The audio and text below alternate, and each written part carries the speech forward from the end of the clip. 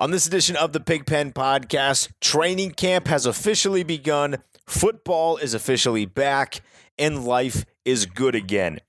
We had a lot of Redskins stuff to talk about. Jay Gruden had an introductory press conference today. We will break down some of the key things that I heard in that press conference, plus the Trent Williams news and the Mason Foster move and what that means for the future of the Redskins linebacking core. All of that will be discussed in this episode. So I'm going to roll the music and we're going to jump right on into it.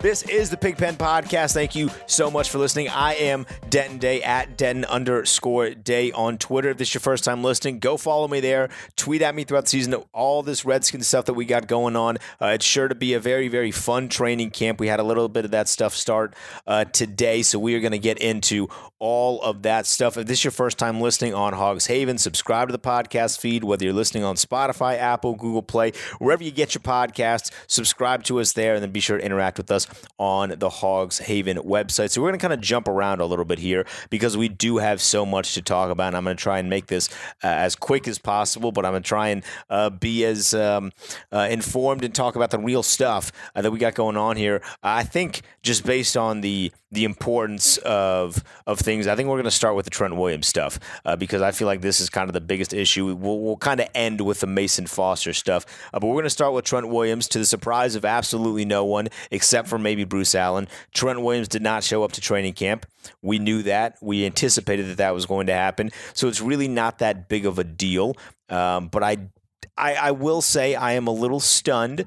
There was a kind of not a viral video per se, but kind of a video floating around that it sure seemed to look like Bruce Allen was unaware of the fact that Trent Williams was not going to be showing up to training camp on day one. That is particularly alarming considering that Bruce Allen is going to be the guy who's in charge of a lot of personnel moves.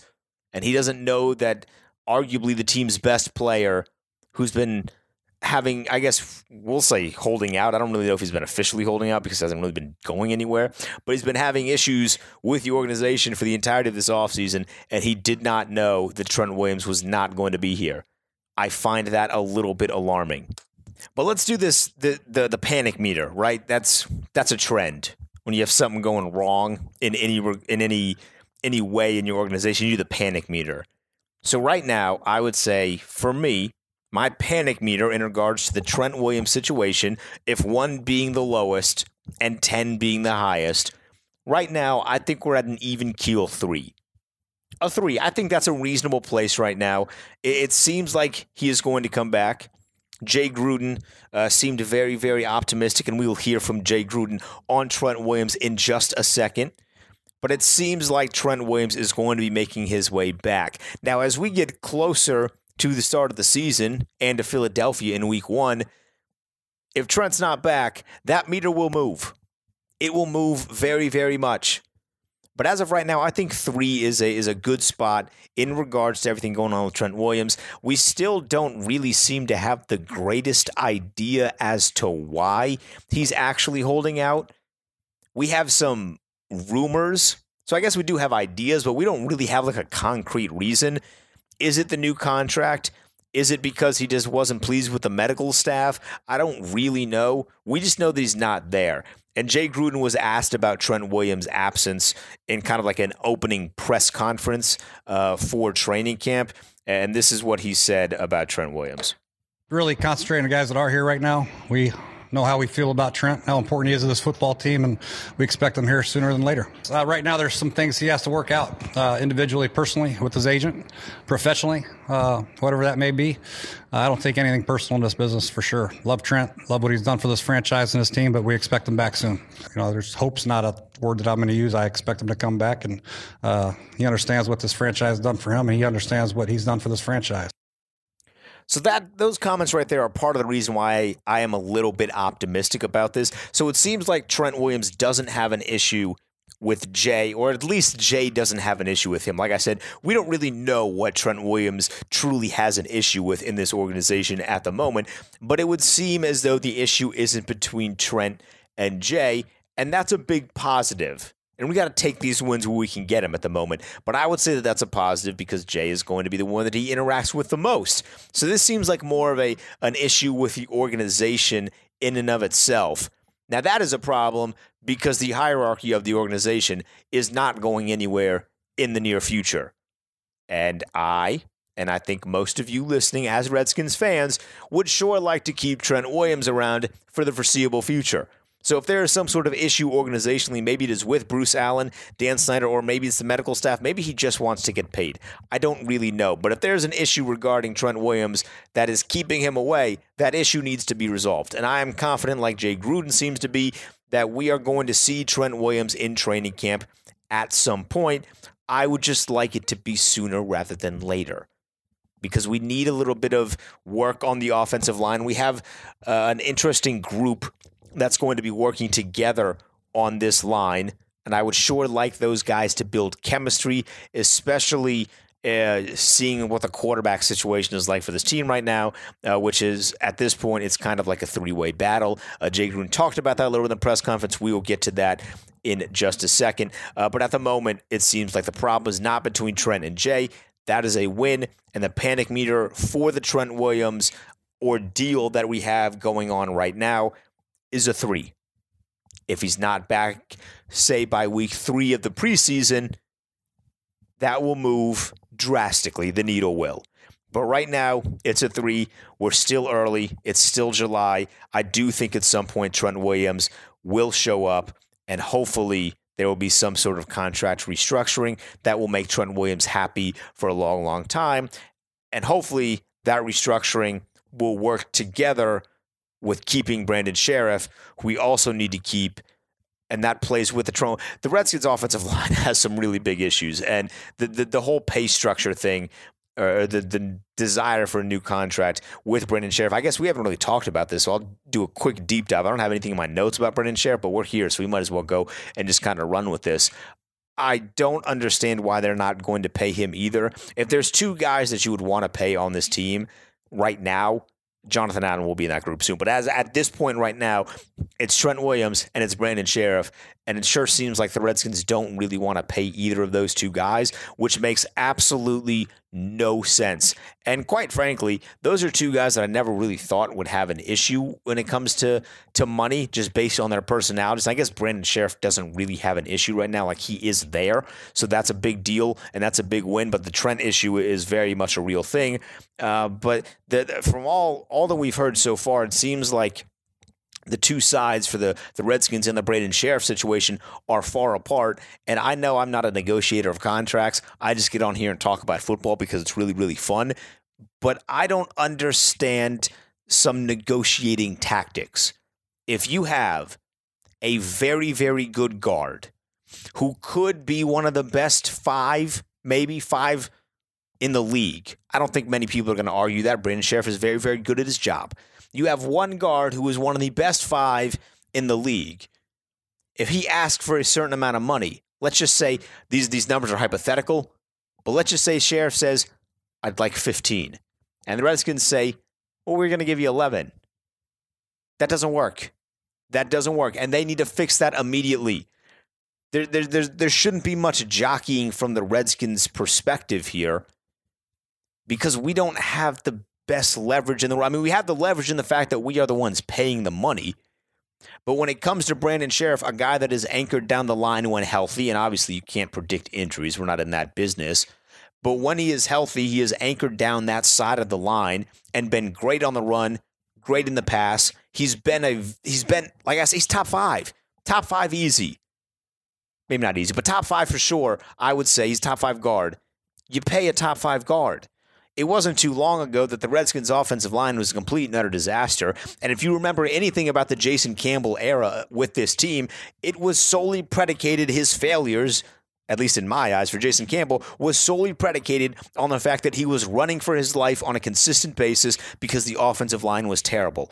And somehow, in a very, what I would say a relatively, not very, but a relatively short period of time, the Redskins went from a terrible offensive line to a very, very good one. And at one point, when the team was all healthy, which we know that the Redskins offensive line has been healthy for a very, very long time, but when they were 100% healthy, The offensive line was one of the best in the league. And you knew that you would have to pay these guys, and for some reason, they don't really seem to want to pay Trent what he's worth, and he might actually be the best left tackle in football. And now they have a young, homegrown guard who is top 5 at his position, and they don't seem to want to pay him what he thinks he deserves, which is market value. That's terrible business running right there from an organization that at one point was terrible with spending money in a bad way because they overpaid people they shouldn't. Now they have 2 guys that they should pay, and they're not doing that. It makes no sense, but I guess that's kind of how this organization is run. That was not intended to be a rant, but that's kind of what that turned into, and I stand by all of it. They need to pay Brandon Sheriff. They need to pay Trent Williams. Get those 2 guys. Make them happy. Get Trent Williams back in camp, and we're going to be good for the future. But you got to pay those 2 guys. It's really as simple as that. So let's get into this Jay Gruden presser now. He made some opening comments, and the one comment that everyone is going to be talking about for a little bit, this is hilarious. I laughed out loud at this the first time I said that. So Jay Gruden might not be the best coach in the world, but he's funny. Well, I knew the ball wouldn't hit him. He avoids contact. No. Just kidding, Josh. Just kidding. Was he kidding, though? I mean, I don't want to be that guy, but was he kidding? It was an athletic move, so I'm glad that Jay was a little, preppy about it. He was, happy about it. He was joking. That's a positive sign because I know when I first saw that, I was a little upset, but I kind of got over it. And Josh Norman actually, he's, from what I've seen, he's played the run pretty well, so I'm not going to harp on him too much. But that comment was funny, so at least they have some sort of good relationship. It's nice to see that Jay has a good relationship with the players. He doesn't do a lot of things exceptionally well, but it sure does seem like he and the guys that he coaches tend to have a good relationship. No one has really left the team in the Jay Gruden era and been like, yo, you know who really sucks? Jay Gruden. He was awful. No one's really done that. They've come after the organization, and the organization has deserved just about every single bit of that. But no one really comes after Jay Gruden. So I like the fact that Jay Gruden seems to be liked by his players and seems to like his players back. But let's get to some of the stuff he talked about. I kind of have some bullet points here, so we'll run through these one by one. He did talk a little bit about Ereck Flowers, obviously with Trent Williams not here at the moment. There could be some speculation on possibly putting Flowers at guard. He kind of confirmed what we already knew in the fact that I keep wanting to call him Brandon, but he confirmed that Ereck Flowers is an offensive lineman. So he's not a guard. He's not a tackle. They're going to be a little versatile with him and try him at different spots. I like the concept of that idea, and I'm hoping that Flowers becomes this Oladipo type of move for the Redskins for all my NBA fans, where it seemed like Victor Oladipo just really needed to change the scenery, and once he got that, he flourished. I'd love for that to be Ereck Flowers and have him flourish with us after the Giants debacle, that mess that it was when he was with them.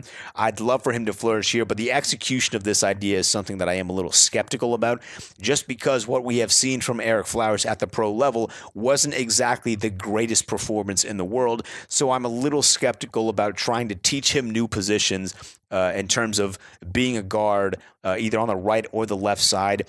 It seemed like the plan was, once Trent is back, that he is going to play more in that left guard spot. So obviously you would like him to get reps with Trent Williams and get used to working next to one of the best left tackles, but just getting reps and getting chemistry with the guys working with him. But it seems like we are going to get a little bit of Brandon, damn it. We're going to get Ereck Flowers. I'm going to have to tattoo his name on my skin or something. We're going to get Ereck Flowers a little bit of everywhere. So hopefully, like I said, that becomes a Victor Oladipo type situation here. But that, like I said, I'm very, very skeptical on this. I don't know how this situation is going to work out. Jay Gruden did add that Colt McCoy is good to go. So we now have a trio of a competition at the quarterback spot with Keenum, with McCoy, with Haskins. He said that the reps Jay Gruden did were going to be distributed evenly at this point. We're going 33 percentile there. And that's going to make the preseason very, very interesting, because if you know how Jay Gruden works in the preseason, I mentioned, there's some things that he does better than others. One of his worst qualities as a head coach is the way that he handles the team in the preseason. It doesn't seem like he cares all that much about reps. Now, he claims that he does. I know they run hard in training camp, but when you watch the preseason games, it sure seemed like the past few years, some of the ones weren't running as much as you would want them to run. And I guess you can kind of point to some injuries. And, of course, the Darius Geis thing is something that's going to stick out in a lot of people's minds. But even going back a year further when we had Terrell Pryor, and we're like, oh, Terrell Pryor is going to be awesome. And they didn't run a lot together in the preseason, and all those cool videos that we saw in training camp never actually became what Terrell Pryor was with this team. And I attribute that a lot to the fact that they didn't get real game speed reps with Kirk Cousins. So I want these quarterbacks to get real reps with the ones, but that requires keeping the ones in a little bit longer in a real game atmosphere in the preseason, which is something that Jay Gruden doesn't like to do. He seems to be very traditional with the way that he plays his ones, in that he plays them for a possession or two in the first game, a little bit more in the second game, kind of like a full half in the third, and then like none in the fourth. And generally, I think that's a good way to do it. But because we are such a young team with a lot of new pieces, I think you need to play the guys a lot more in the preseason, and that's going to be very hard to manage with the quarterbacks if it is truly a three-way competition here. I mean, if Colt McCoy is kind of the obvious third guy here, maybe he doesn't get some of those reps in the preseason, and it falls solely on Keenum and Dwayne Haskins. But you got to get guys reps at game speed more than at the training camp level, and I think because of that, at least at this point, I'm favoring Case Keenum a little bit here, just because he is the veteran and you don't really want to throw your rookie right into the fire. But at the same time, and I've been very upfront on this, and you can just check old episodes of this podcast, if Case Keenum is ready to go, if Dwayne Haskins is ready to go, Dwayne Haskins is ready to go, and you go with him. So the fact that Colt is good to go is a positive sign just for him, because I do like Colt McCoy, but it does throw a little bit of a monkey wrench in how they're going to work this quarterback battle in training camp and once we get into the preseason, because like I said, Gruden is not a big preseason guy. Another positive in the quarterback room is that Alex Smith is going to be around. He's not going to be around all of the time, because Jay did stress that getting him healthy should be his first priority.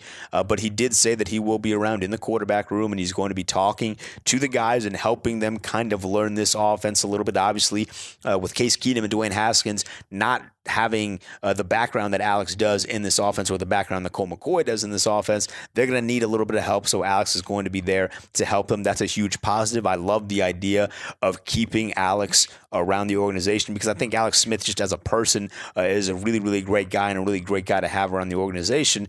But of course, I mean, everyone that Alex Smith has kind of mentored has became pretty good. So obviously there's an element to that as well, that I'm not expecting Dwayne Haskins to come out and be Patrick Mahomes when he does start, but having Alex as a mentor has proved to be successful for a lot of guys, at least in their immediate future. And that's something that I would like here for the time being. And I think that's a big positive as well. Jay Gruden did talk about Philadelphia more than I thought he would. It was very Bill Belichick-esque. So a lot of coaches are now doing this. We're on to Cincinnati type stuff. And everything was working towards Philadelphia. And, of course, there are opening games, so that does make a whole lot of sense. But he just did tend to say that that's something that stuck out to me. That has nothing to do really with anything. He said preparing for Philadelphia a lot more than I thought he was going to. And then there was the Josh Norman jab, which is still that's going to be the highlight of this entire press conference. It's going to be the Josh Norman jab, and it's funny. It is. And I'm hoping that Josh Norman can use some of that athleticism that he showcased while jumping over a bull, and can come down with some interceptions this year. We could really use that. Before training camp even started, the team made the big move of releasing Mason Foster. We will talk about the impact of that move and how going younger on the defensive side could be a big, big positive. We'll do that next.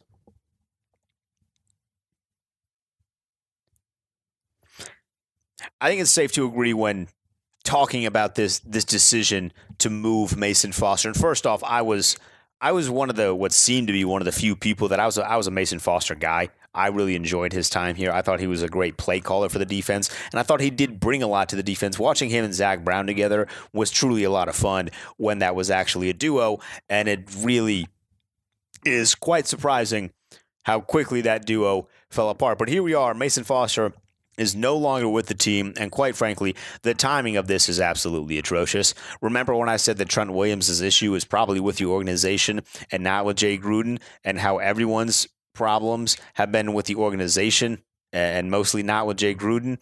Well, this is kind of one of the reasons why. When they do things like this, when you release a guy literally a day and a half or so before training camp, it's not the greatest look in the world. And a part of me kind of thought like maybe there was like some writing on the wall here, and maybe they kind of informed Mason like, hey, we got Bostic now, and you're probably not gonna be starting. And then maybe he possibly took initiative and said, you know what, I'd like to be released, and so on and so forth. Maybe he was really taking control, and that's just what it was.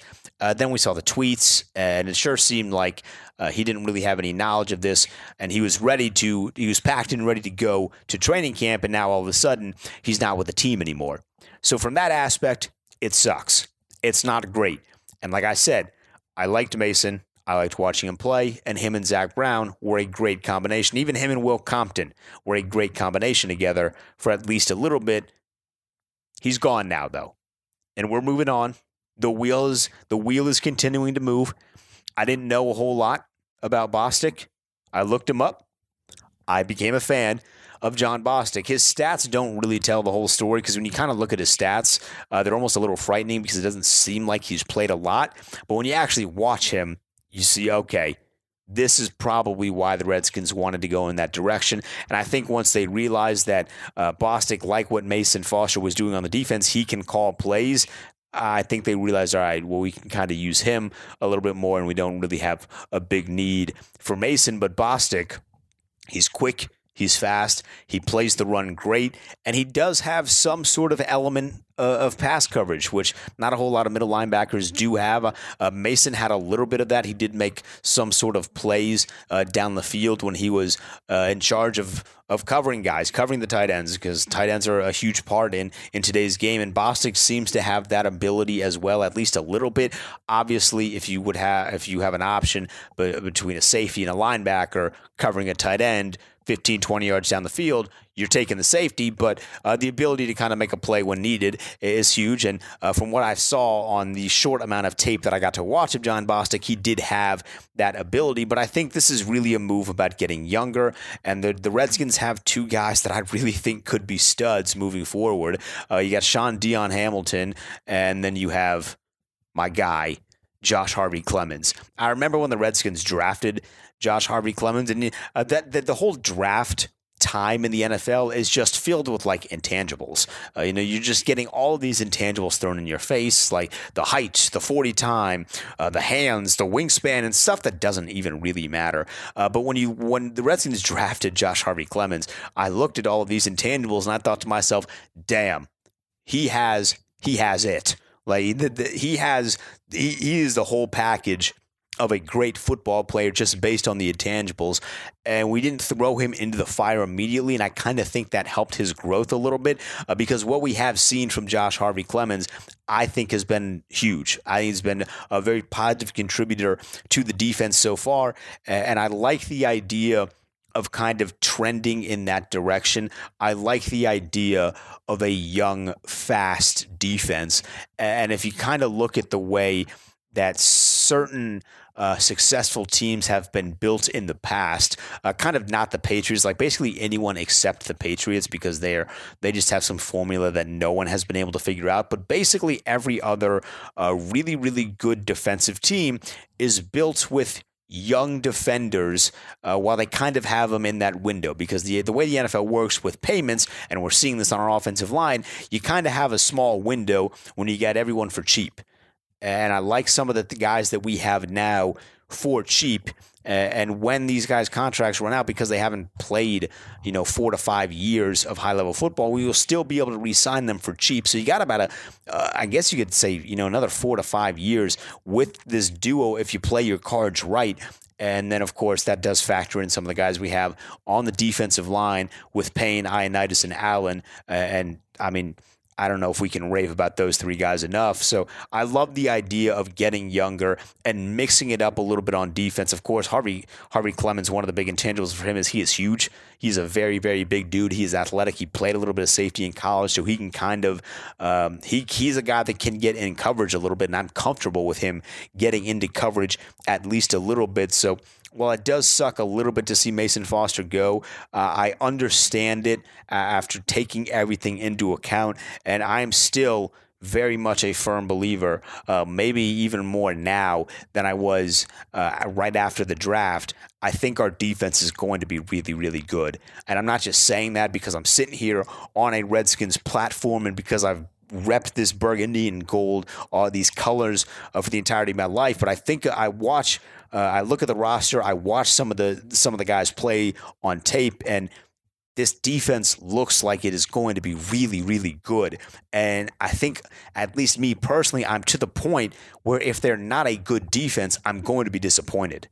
Like, I truly am going to be disappointed if they don't have a certain level of success that I think they can have because we have all the pieces in place. I think our secondary has gotten better. If Josh Norman does actually use that athleticism he used to jump over a bull to make plays, and if Quentin Dunbar stays healthy, I think we have all the tools on defense to be a really, really good team, and that could be the difference in a couple big games in terms of picking up wins. And I said, I think my official prediction once the schedule was dropped for the Redskins was between 7 to 9 games. And regardless of who we have at quarterback, I think I'm sticking with that because I love this defense so much. So it sucks to see Mason go, but I'm really, really liking the way and the direction that our defense is going. I'd love to know your thoughts. Tweet at me at Den_Day. Comment down below if you're listening to this on hogshaven.com. Let me know what you think of the Trent situation. Let me know what you think of this defensive situation. And if anything stuck out from Jay Gruden's press conference that I didn't mention, tweet it at me at Den_Day and let me know. Until then, I'll see you guys next time on the Pigpen Podcast.